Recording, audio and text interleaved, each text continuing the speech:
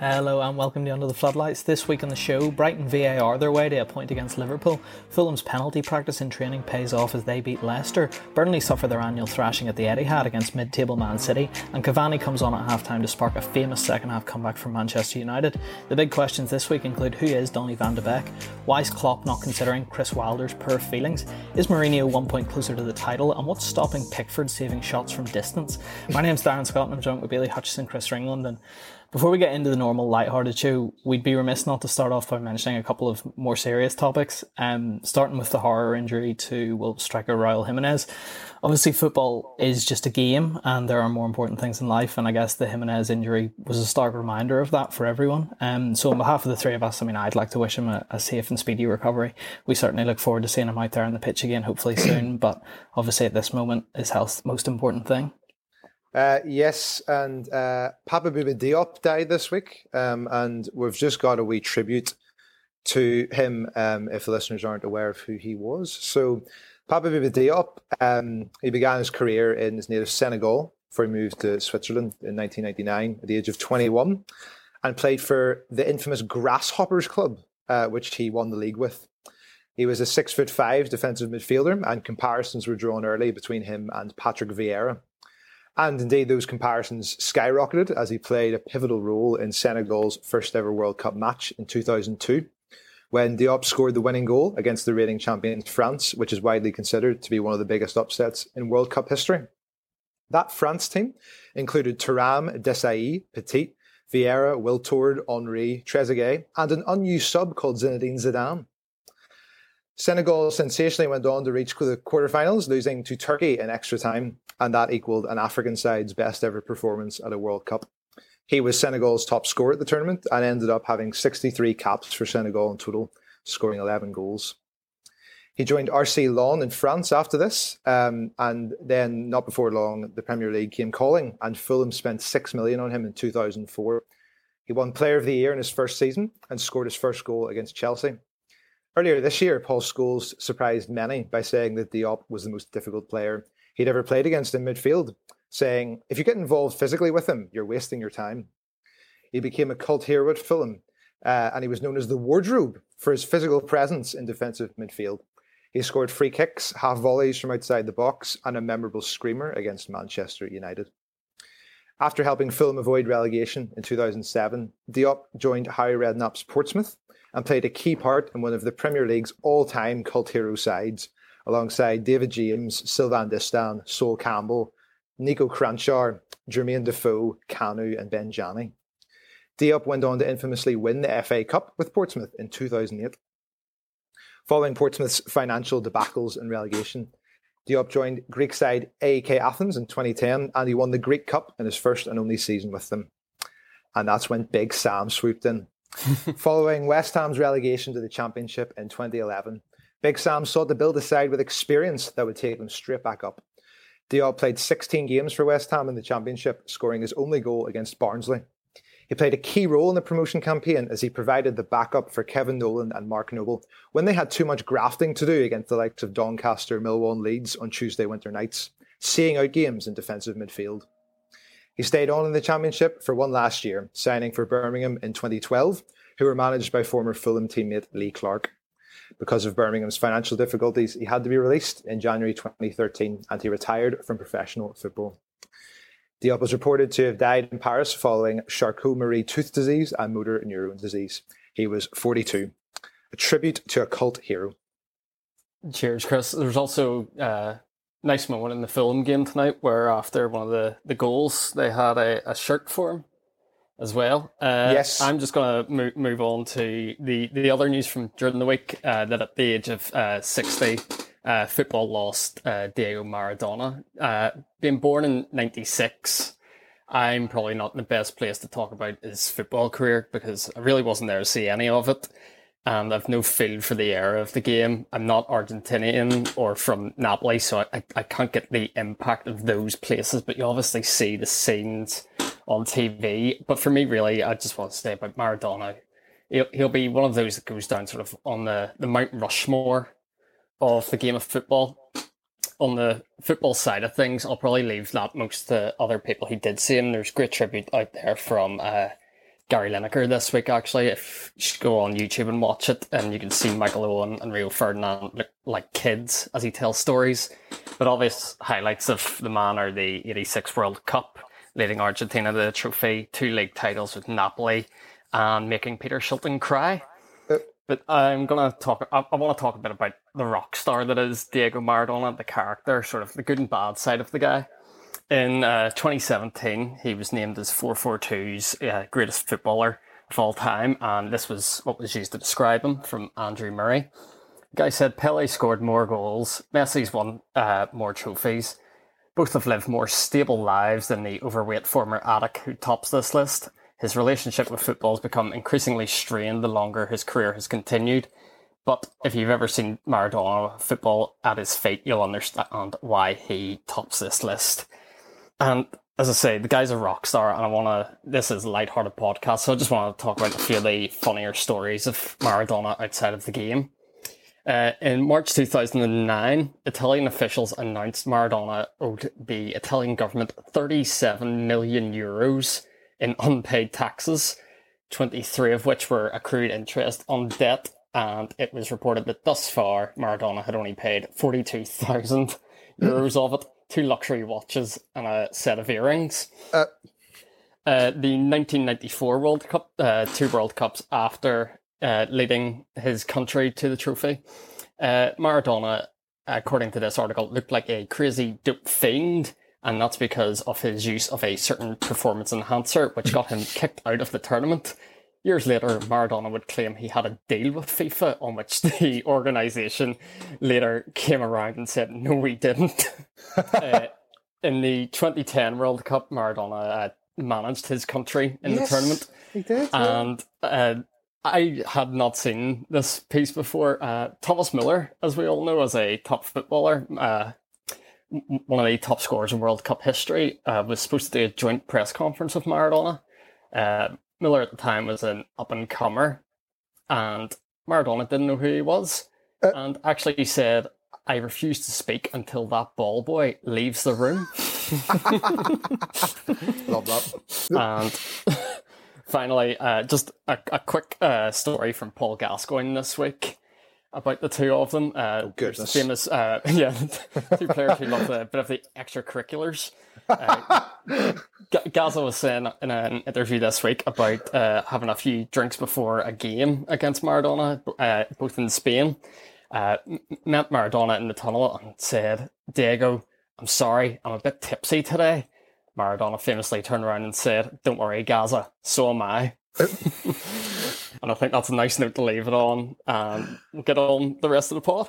Yeah, thanks for that, guys. I suppose probably the best place to start was Brighton versus Liverpool. Yes. 1-1 draw. A lot of Liverpool players have been unhappy, and they've been voicing that concern, appropriately or not, on Instagram and Twitter since. I suppose before we get on to all of that, did you have any thoughts on the game? What did you guys see out there? Yeah, I thought the commentator summed it up very well when he said Brighton looked great value for their 1-1. That's pretty much summing up Brighton and Hove Albion, I think, in a nutshell.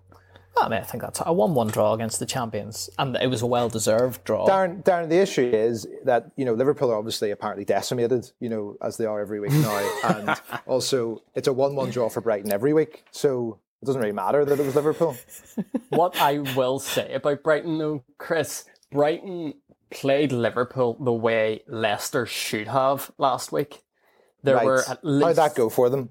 But no, this is what I'm saying. Leicester have better players than Brighton. But in the first half, Brighton played the same ball to Aaron Connolly 2 or 3 times. And it's the exact ball Jamie Vardy, week in, week out, would put away no bother. And last week, Leicester played that ball 0 times. And Brighton played it 3 in 45 minutes. Yeah, I actually thought, fair play to Brighton. They've given this a good go. They know what's wrong with the Liverpool team. Fair play to Brighton. Too bad they can't actually, finish and score the goals. But great, because the Mountain was playing Nat Phillips, so that's probably another reason why they didn't score any goals. He did win 1 million headers. Yeah, he did win 1 million headers. Classic centre. He's the Mountain, Darren. Of course he did. Listen, can't do anything with his feet. He's a real old school guy. Heads things away, kicks things out for throw-ins. No, I think it's a great point, Billy. Liverpool's back four Your man wasn't good at right back. What do you call No, him? The Nico. Welsh guy? No, I don't think Nico's the guy. I really don't. I think it's so tough as well because the last youth player that I watched come through at Liverpool was Trent Alexander-Arnold. So when I see this kid who is, by all accounts, playing for his international team, not that I would know, but apparently he plays for the international team, coming through in the same position, I'm looking at him going, you don't do Trent things, and I don't like it. But yeah, I mean, again, it was another centre-back pairing for Liverpool this weekend, and Bailey, I think, hit the nail on the head. They looked a little bit out of sorts. The back line wasn't set. It was a little bit too deep at times, or one person would drop off too deep, and Brighton just kept getting in behind. And I suppose Chris is half right in that they couldn't finish the chances, and if they had, they could have been a couple away out of sight. It was very reminiscent of the Villa game for the first half. There's a recipe to beat this Liverpool team. Yeah, currently with the way the defence are, definitely. And other teams should have been braver in previous weeks. Yeah, I love Rodgers. that. Just getting a dig at Leicester. We'll get on to them later, but I love that we're getting a dig in with this game as well. Yeah, well, because of course Mopai didn't finish. That was great to see. That was great to see. And then the best thing about it was that he did the professional equivalent of, well, I'm taking my ball and going home. I've missed my penalty, and now all of a sudden I'm straight down the tunnel, I'm injured. a bit sore. Injured in inverted hamstring turnaround ever, won't it? in inverted commas. Didn't even let the doctors assess him. I'm injured. I'm going off. I'll see you next week. Yeah. Did you see? Am I right in saying Lallana came on and came off? Yeah. Almost immediately after. Sad to see that, to be honest. Yeah. Well, he was injured. Yeah, came on. Yeah. I think he was involved in a collision with a Liverpool player. It looked fairly innocuous at the time, but yes, was on the pitch for no more than 10 minutes and was off again. Obviously, we touched on it there a little bit. Liverpool players pretty unhappy, I think, with the penalty decision. There were a couple of VAR decisions. Liverpool had 2 goals ruled out for offside. And then the penalty that was given to Danny Welbeck. I think the comments that were coming out of Liverpool afterwards were that Danny Welbeck himself and Graham Potter suggested that it probably wasn't a penalty. What did you guys think on that incident? Oh yeah, there's no way it was a penalty. Yeah, it was bollocks. Well, I think been kicked. Yeah, in the box. I think it's one of those. It can go either way. But I mentioned this to Bailey a little bit off air. Marcus Rashford was fouled in the box, very similar level of contact, and then Adama Traore was fouled in the box, again very similar level of contact. And I think the frustration comes when the first one, the Andy Robertson one, is given as a penalty. The Marcus Rashford one isn't given as a penalty, and then the Adama Traore gets booked for diving, and all 3 of them were very similar levels of contact. So and Masuaku on Salah. Either all of them, going back a few weeks, so either all of them are penalties or none of them are penalties. That's all I think people are asking for. Yeah, the Traore one was the worst because he was literally booked for diving. Yeah, I mean that was a penalty. So, but Bailey, I know you want to go on to this. Some of the Liverpool players perhaps voiced this in ways that you didn't quite like. Entitled Liverpool. Well, this is my thing, Chris. Liverpool have reached that level of being good where you become bad not winning games. Yeah. Just they've done this a few times. We've seen it after the Everton game. There seems to be a scene when Liverpool don't pick up 3 points, which is, I suppose, a good it's somebody's thing fault. Because if you're angry not winning games, it's a good sign. Yeah. But it was a lot of it was the Milner tweet a lot of hours later where the guys now all of a sudden out of love with the game, even though Liverpool themselves have benefited from VAR decisions in the past. Henderson going around asking the Brighton players for their opinions. Oh, guys, what do you reckon? Are you on my side against VAR? Come on here, guys, come on. And then Klopp applauding the officials, which he'll get away with because Jurgen Klopp.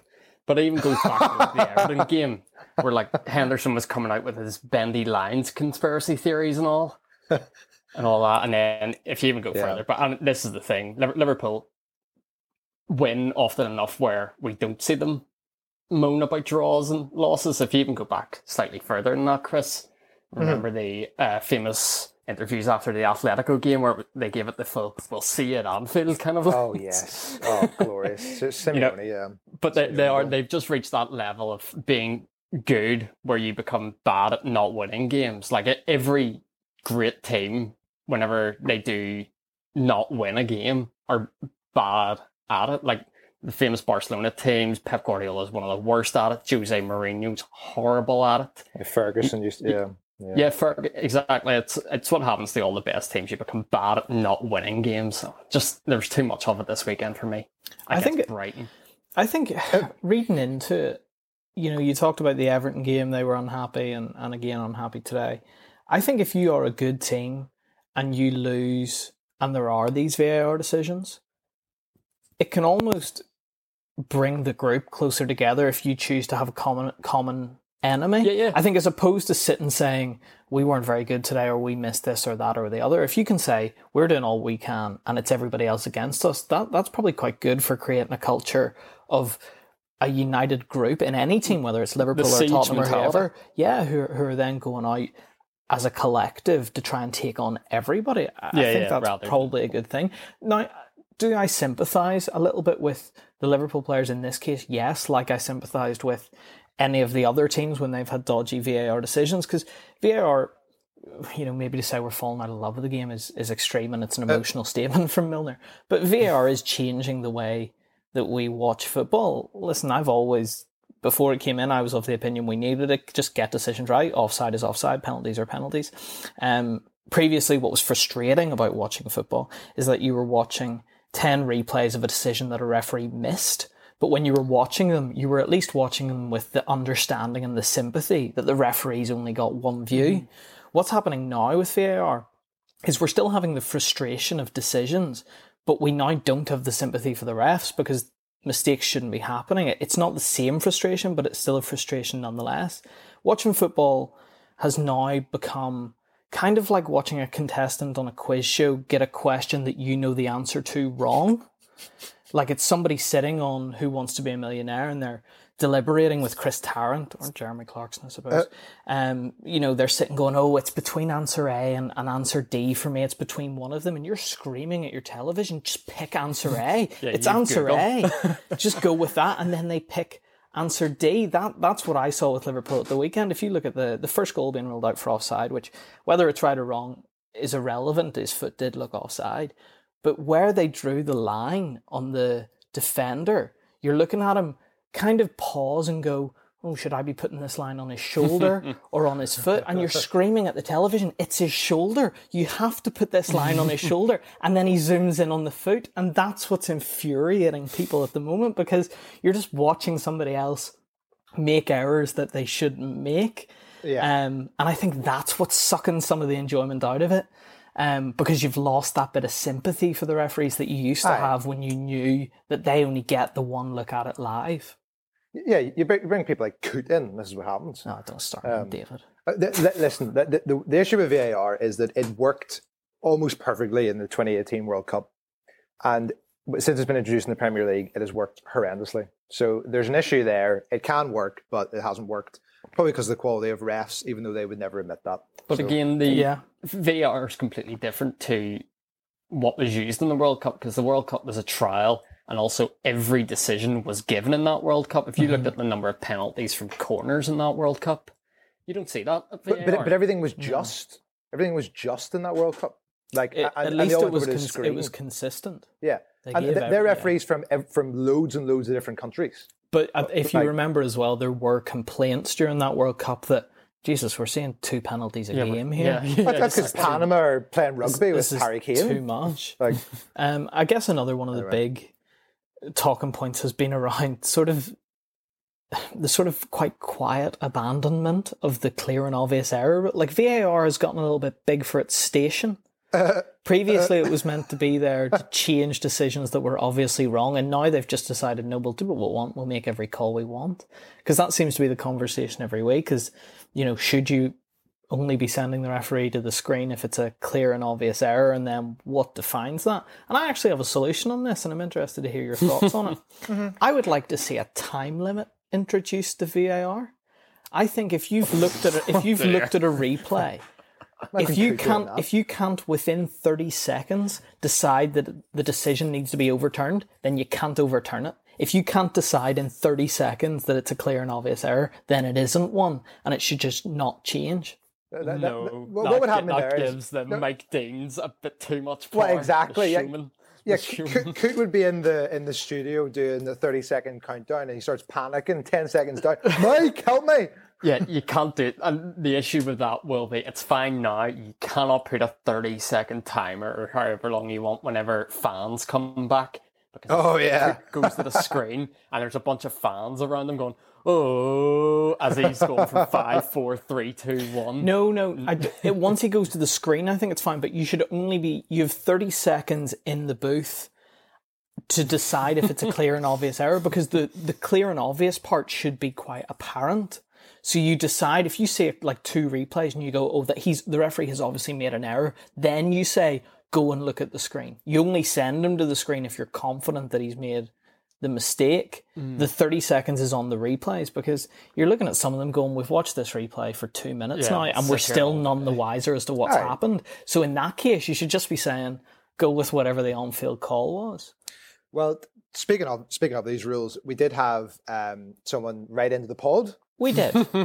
I was rinsed in this message. Yeah, I have it here. If you want me to read it. First of all, this came in a couple of weeks ago from a listener called Thomas, or Tom, as I'm going to call him without invitation.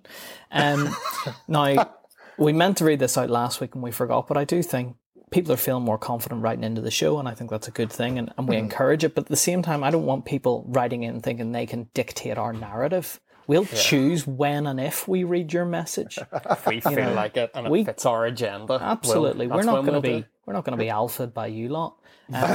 But this guy went about it the right way. He insulted Chris Ringland, and that's a surefire way to get your name read out in the podcast. Yep, so love it. Tom writes in, hello guys, love your pod. The NI accents are beautiful and just love hearing Chris Ringland's voice on a weekly basis. However, I feel the need to call out Chris. Last week he provided some Owen Hargreaves style analysis of West Ham. In brackets, it was awful.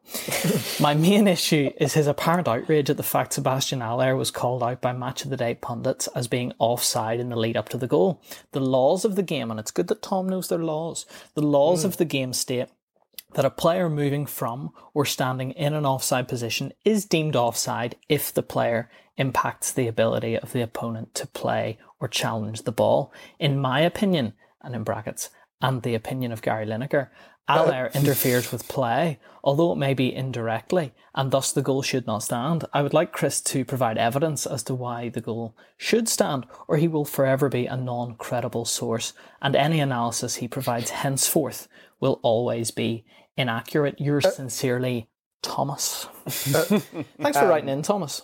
Yeah, the laws are absolute garbage. That's the first thing to say. It actually happened again this weekend. I don't know if you saw this. Ben Godfrey, in the Everton Leeds match, it happened. Did see this. He was called offside for just being in front of the goalkeeper. We need to get away from this. Like there is far too much protection for the goalkeeper, and they can see where the ball is and they can see what's happening.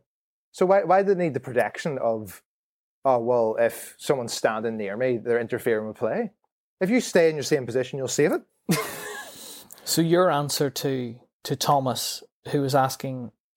He made a strong argument reference to the laws of the game. Thomas is clearly a very well-educated young man. If I want to pick holes in what Thomas has said, I think the brackets of "and in the opinion of Gary Lineker" probably doesn't help your argument. Well, indeed, I did think that. Yeah, no, fair play. He was trying to get a rise out of Chris. I like that. Yeah, no, he was. So but to respond to Thomas, he was saying how you justify what you said, and you've justified it by saying, actually, I just want to change the laws entirely.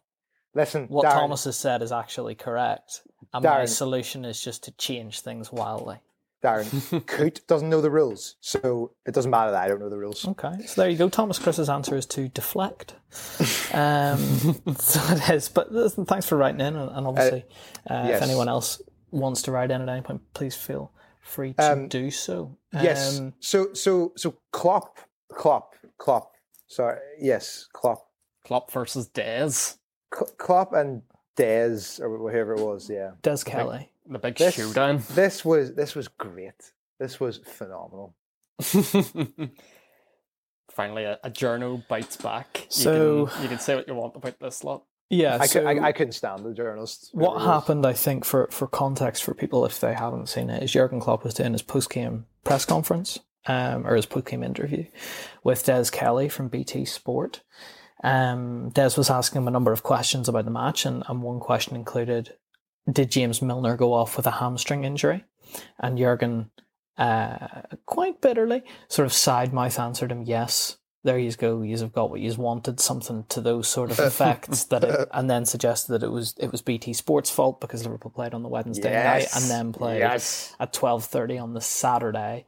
And Des bit back saying, "This isn't BT's fault, Jurgen. This is the Premier League. You got to take it up with them." And Jurgen and him went back and forth for around 6 minutes in the end, and that obviously was used by BT for all of their social media stuff this weekend. Of course, it's the broadcasters. Klopp's totally right.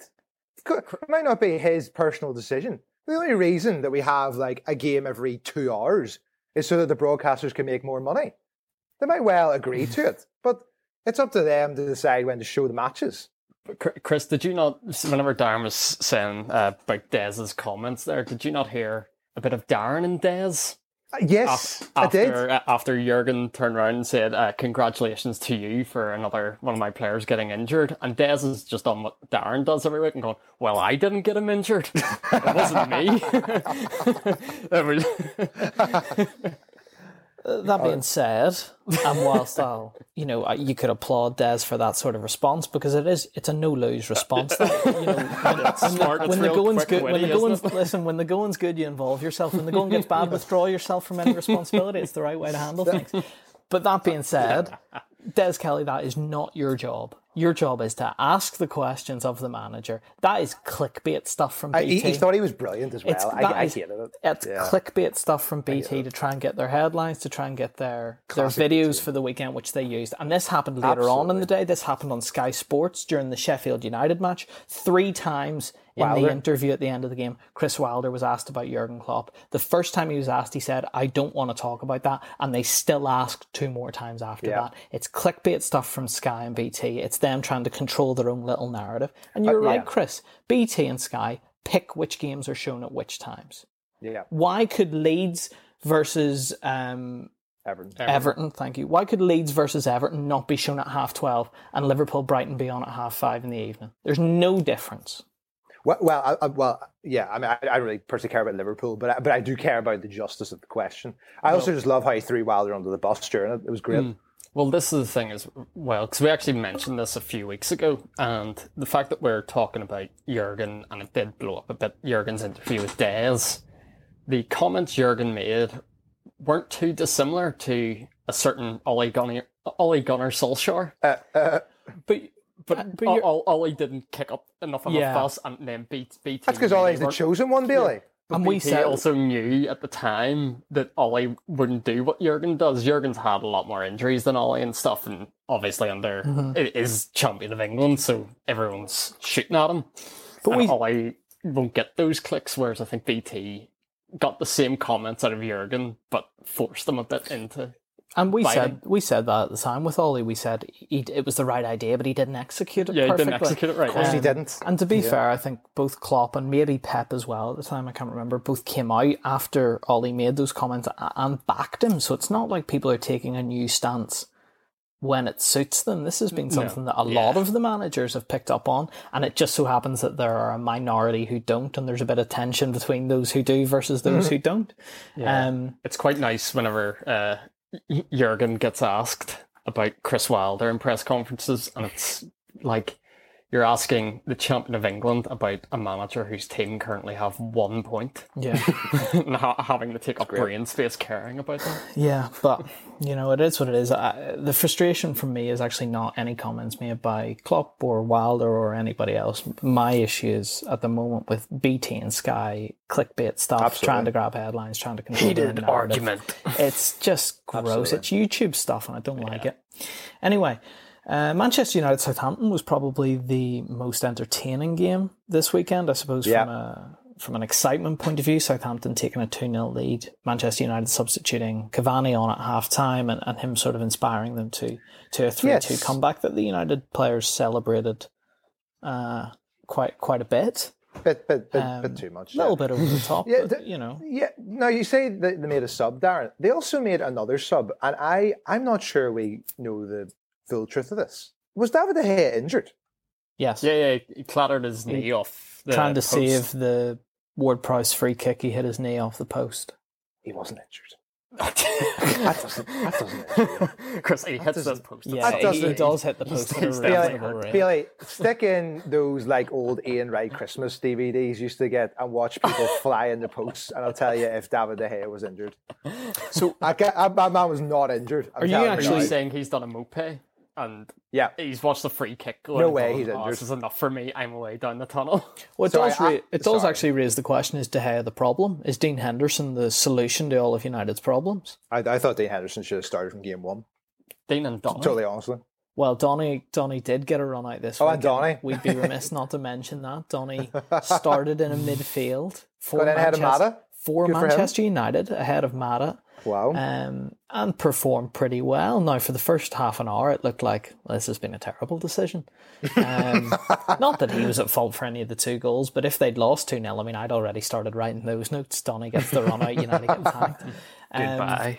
But listen, really spirited fight back from them. Cavani does seem to give them a focal point that maybe nobody else in the squad gives them.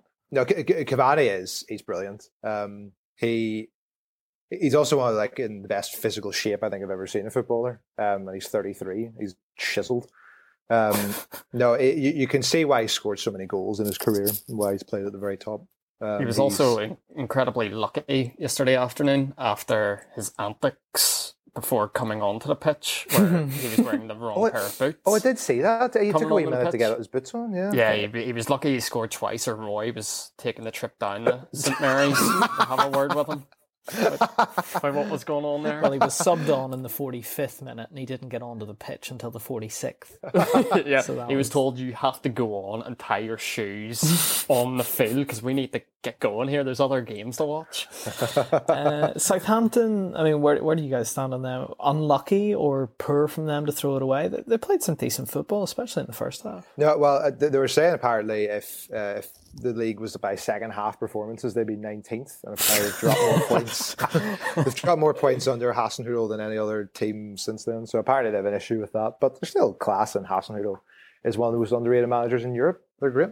They do play some pretty good stuff. They're also, it's tough to gauge them at the minute because obviously Danny Ings is a bit out of the team. Walcott's slotted in that role pretty well, to be fair to him. Yes, old Theo. Yeah, I didn't actually realise that stat about their second half. They're a really good team, really good team to watch, and I like the way they go about it and the way Hasenhüttl has set them up. But yeah, I'm now having to rethink their opinion on Southampton. Actually, before hearing that from you, Chris, I was thinking, they play 4-4-2, some nice football, good kit, it's everything you want to see. Yeah. That guy Ings up front for them just can't stop, won't stop when he plays.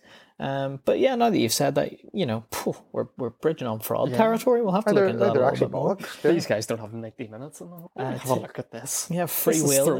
Get through 45 minutes and then free will the second half. I'm pretty sure that is legit. You've changed my mind on them there, Chris. So, yeah. I did have an issue with Harry Maguire's interview after he was saying, Cavani, he's just the most incredible player I've ever played in training with. And I'm like, all right, Harry,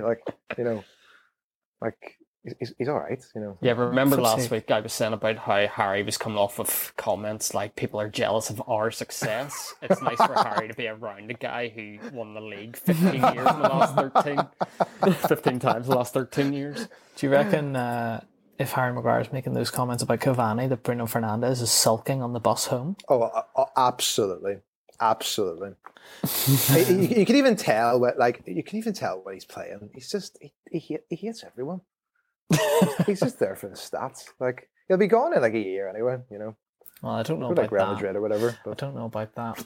But anyway, moving on. Arsenal Wolves, obviously the biggest point was the Jimenez injury. But we're moving on from that, from just looking at the football side of things. Wolves, different formation this week. Went for 4 at the back instead of 5. Threw everyone. Yeah. Threw everyone, gave them a lot more going forward. Obviously allowed them to start Adama further up and caused Arsenal, who are in free fall, a lot of problems. Can I just say from a Wolves perspective, have you seen a club have better recruitment in the Premier League than Wolves? I'm sorry, Pedro Neto and Daniel Podence are absolutely phenomenal, and they're like 20 and 21. It's the easiest recruitment job in the world, though. No, they've got the agent. Absolutely, yeah. They've got the agent.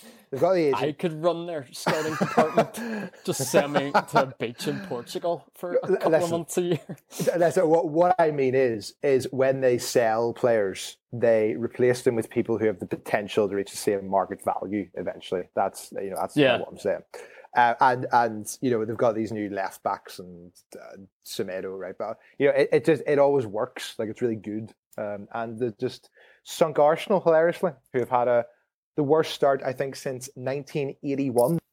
It's a tough one, I suppose, for them, because they played and then there was obviously the injury, which took sort of 10 minutes out of the game, and then they had to get back into the flow of it. And it did seem to sort of spur Wolves on, and we probably should take a moment. Daniel Podence's goal.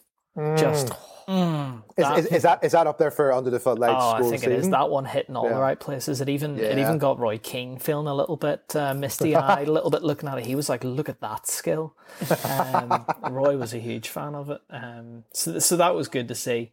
Arsenal just struggling. I mean, we joked about it a little bit before we started, but Aubameyang got his money, and it just seems like he just can't buy anything since. That goal for Gabriel was their first in November from open play. Was their October goal of the month a penalty? It bound to I think I remember seeing this as well. Their October goal of the month was a penalty. Like, honestly, it's a good thing those boys play on a Thursday night, because otherwise that is desperate viewing. I mean, do you know the frustrating thing? And I know it's easy to say, the grass is always greener with whatever the other alternative is.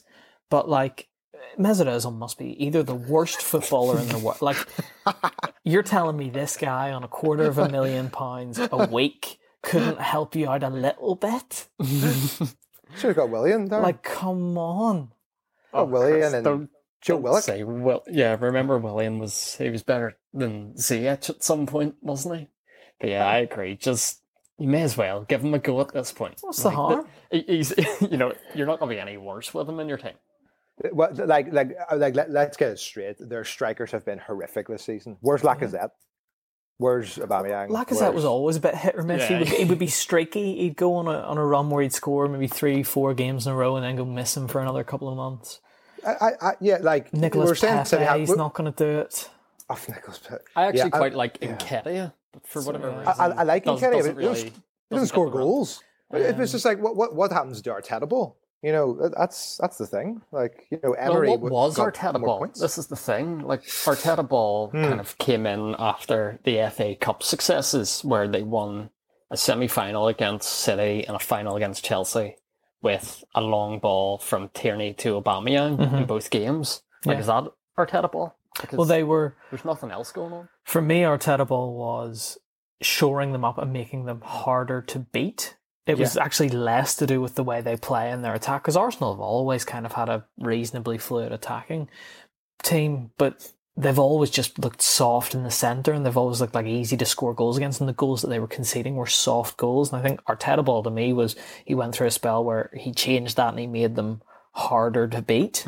But if you're going to do that, and it's kind of similar with what Jose's doing at Spurs, you're shoring it up and you're making your team hard to beat, but that only works if you have world-class guys at the other end who are able to convert 2 or 3 chances a game into 2 goals, and that's the problem when they were doing it in the FA Cup last year. Aubameyang was scoring goals when he would get one chance and he'd score 1 goal. Now he's just gone missing a little bit. He's just going through, I'm not saying he's a bad player at all, but he's just going through a little patch where he's struggling, and that's why Arsenal are struggling, because they're then not taking the 1 or 2 chances they do get. But does this not prove that, what actually is football? Like, Emery, 10 games in, has more points that when he was sacked than Arteta now 10 games in. Nobody's even thinking about that it might be Arteta's fault. But it's about feeling around the club, I think. Arteta, that's what I mean. Yeah. Arteta gets a bit more time because A, he was an Arsenal man, and B, because he brought silverware to the club, which for them... So did Arsene Wenger. But as a fan, probably one of the bigger things for Arsenal is how are Tottenham doing and stuff. And again, Arsenal fans can go, well, at least we won the FA Cup last season. Tottenham haven't won anything in 15 years or whatever. Well, not for long. But yeah. But yeah, it's just about feeling around the club. Like I agree, they're struggling, but I think I can say from an Arsenal perspective, where as a fan you just go, yeah, we can give this guy a bit more time than we did to some guy who won the Europa League every other year. Also, big asterisks beside this season, no pre-season. That'll buy managers, that's not. But it'll buy managers a little bit of time. You look. Thomas Partey came in last minute on or close to deadline day. I can't remember exactly. Yeah, after they sacked all their other staff who were running. By the time he came into the team, got acclimatized, got playing, and then he got injured, so he's to come back. So I think this year you need to give people until January really before you really judge them. That being said, we're about to go on and talk about Fulham Leicester, and Bailey and I imagine are going to rip into Brendan. So can't wait. Listen. Premier League table right now: Tottenham, Liverpool, Chelsea, Leicester. Yeah. Were Leicester not top at one point? If Leicester Man United 8th, Man City 10th, Arsenal 14th. But the problem is Leicester. No. City have a game in hand there, which whenever they win it against Fulham next week, we'll go level with them. Listen, Fulham are in good form now. Who knows what's going to happen? Well, moving on to Fulham Leicester. Fulham have played, at time of recording, that game finished about an hour ago. West Ham versus Villa is on currently. Fulham, they win 2-1 against Leicester. Great result. They score a penalty. Scott Parker looked ecstatic at the fact that they scored a penalty. He took our advice. He did. Clearly did it in training all week. Yeah. Listen, I'm going to be very honest. I have not seen a single second of the game. But I was not, and we talked about this before the show, did we put it in, do we not put it in?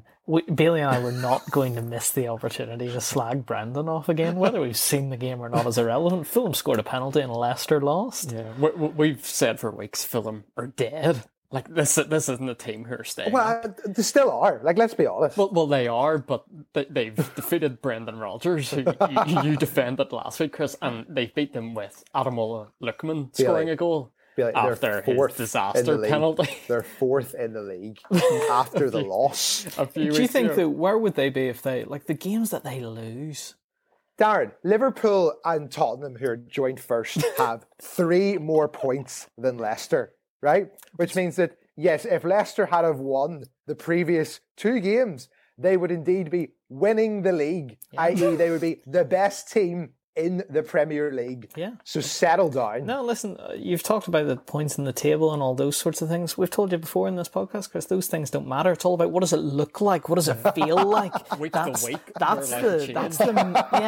it looks and feels like. Those are the metrics that we measure teams by, and I don't like the look and feel of Leicester. Yeah, I don't like... I wouldn't, if I'm a Leicester fan, looking at the result tonight, saying we've been beaten by a dead football team whose entire training schedule this week has just been, right lads, penalties, come on here. And I'll tell you the problem with Leicester, Chris. You've talked about how they're only a couple of points behind the top 3. Spurs in first, Liverpool second, Chelsea in third have all crucially only lost 1 game. Leicester have lost 40% of their games this season. That doesn't get it done. I don't like how that feels. This is why we don't bring in stats in this podcast, no, Billy. Absolutely. It's all about how it looks and feels. So it does. Well, not use stats unless Chris is telling us that we're only 3 points behind Tottenham. Correct. Yeah, he threw the table at me, and I thought, "Phew, I gotta counter this with something quickly." Get Google up. Just to point out as well that if we continue to win this game, West Ham will be 5th tonight. So, it's about the look and feel. We should say just for the penalty that it was actually Ivan Cavallero who last week hit his own foot, who scored the penalty. So fair play to him. So are we assuming did he win the penalty comp in training? No, because Darren, you'll have missed this. Scott was, whenever he's seen the penalty given, there was a few players went to the ball, and Scott's actually shouted, "Gone, Bobby's taking it" for Bobby Reid. Mm-hmm. Right. And Bobby was the one who won the penalty. And because of that superstition of the man who wins the penalty can't take it, Cavaliero's just gone over and gone, not you, which I'm is taking this. completely valid in my eyes. I hate it, Because you don't want to miss another one based on superstition. Yeah. I love a superstition more than the next person, so fair play to Cavaliero. I can't believe he took that. Like, I wouldn't have the bollocks to do that. Like, after that he took it well. Like, he's absolutely rattled it into the top corner. Are we, Fulham then, with that result, have moved outside of the relegation zone? Are we still assuming they are down? Yes. Yeah. I'm looking at it now, yeah. I think Sheffield United will stay up. No, Sheffield. You're having Burnley. No. Sheffield terrible. Sheffield stink. I'm not. First of all, Sander Berge is what a player. He is great. Fantastic. Someone pick him up next year. That game was the most shots. I'm bringing up stats. That game was the most shots in a game this season. Yeah, but again, it's the look and feel, Christopher. I watched this game. They missed sitters. I didn't like how that looked. No, Mousset missed from like a yard. Guys. Yeah, Mousset missed from a yard. I did see that. Can't buy one. No, that's a look. That's a look and feel thing. You can quote the stats all you want. They had one-on-ones. They had if they couldn't put those chances away, they're in big trouble. The ball doesn't. It's a very West Brom as well. Anyway, I feel like we've really. Yeah, deep dived into that game well. I didn't watch it. We've critiqued it. Good stuff. Yeah. Bailey. Bollocks! Villa have scored. Sorry.